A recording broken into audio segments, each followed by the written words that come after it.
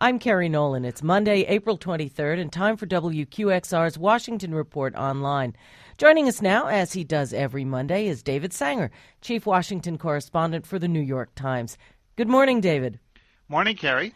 David, President Obama seems to be in a difficult place with this Secret Service scandal. On the one hand, he wants to press for a full investigation, but he's also aware that the agents around him, who he lives with every day, are tasked with protecting him and his family. So how does he walk this pretty delicate line?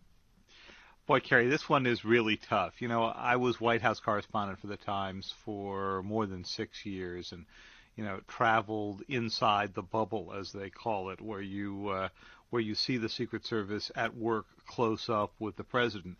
And it is such a tight relationship because he basically can't even get on and off his airplane and out of his car without coordinating it with them first. So it's got to be extraordinarily difficult. Now, one thing that he has going for him is that this scandal has not implicated anybody who's in that inner circle of agents who travel with the president and are his immediate protection. These were a group of somewhat more peripheral agents who go out and do advance work. Nonetheless, it's going to require, obviously, a lot of disciplinary action. There have already been 6 agents who've announced that they're retiring or have been forced out. And I think that for the president, who has said very little about this, at some point he's going to have to step out and make some kind of a broader statement about it.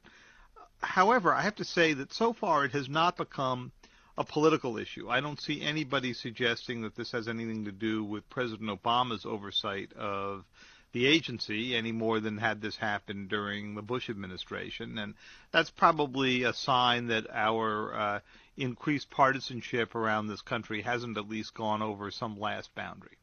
There's been another scandal brewing, and this one over the General Services Administration, which runs a lot of government offices and operations. Turns out they've been having some pretty spectacular parties in Vegas, including one that featured a mind reader. That also sounds like trouble for the president.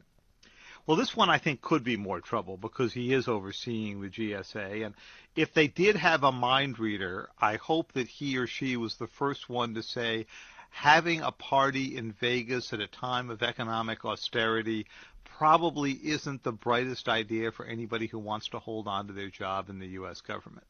And the GSA runs a lot of the government's buildings. It runs operations. It's got no constituency by itself. It's basically the logistics crew of the U.S. government. It's also a place where a lot of money can get wasted, obviously, in buildings, rentals, repairs, so forth. And the whole idea of these folks holding some kind of convention in Vegas with clowns and mind readers does it boggles the mind, and it boggles the mind reader. David, we've seen the president adapt kind of an interesting strategy for dealing with Congress lately. He's found new ways to route around them with executive orders and regulations. Is this unusual for presidents who are frustrated that they can't get legislation through Congress? No, Kerry, it's not at all unusual. It is unusual for Barack Obama, however, because as a senator, Senator Obama was very critical of President Bush for the signing statements that he would issue when he signed legislation, basically saying, I'm going to ignore this part or that part of the legislation because I believe it impinges on the power of the presidency.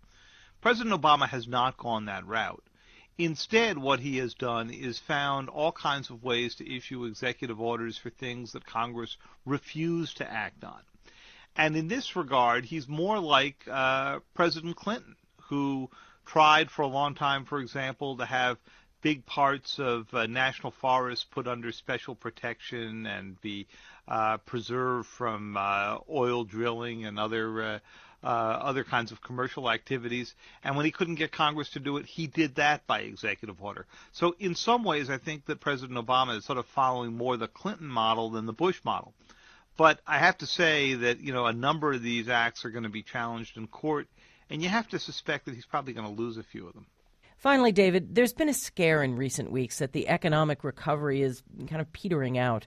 Why do you think that is, and how do you think it will play out over the campaign season? Well, there are a couple of possibilities about what may be causing it. One, of course, is that most of the stimulus funds and stimulus projects that started at the time that President Obama came in have, at this point, run their course. So there was something of an expected downturn from that. The second is that the unusually warm winter meant that a lot of the kind of seasonal hiring that happens now may not be happening or may be spread out over a period of time. The third possibility is that this is simply a very, very weak recovery and that a lot of corporations have used the economic downturn to consolidate their activities, increase their efficiency, and move more production overseas. So there are several possible factors. Politically, it's pretty troublesome for President Obama. This gives Mitt Romney the chance he was afraid might slip away, which was to go back and return the campaign to an economic theme after several mystifying months in which the Republicans spent a lot of time on social issues that a lot of people believe are not winners for them in the general election. So it could have a very large impact. Thanks a lot, David. Thank you, Kerry. New York Times Chief Washington Correspondent David Sanger. I'm Kerry Nolan, and that's the Washington Report on Classical 105.9 FM, WQXR.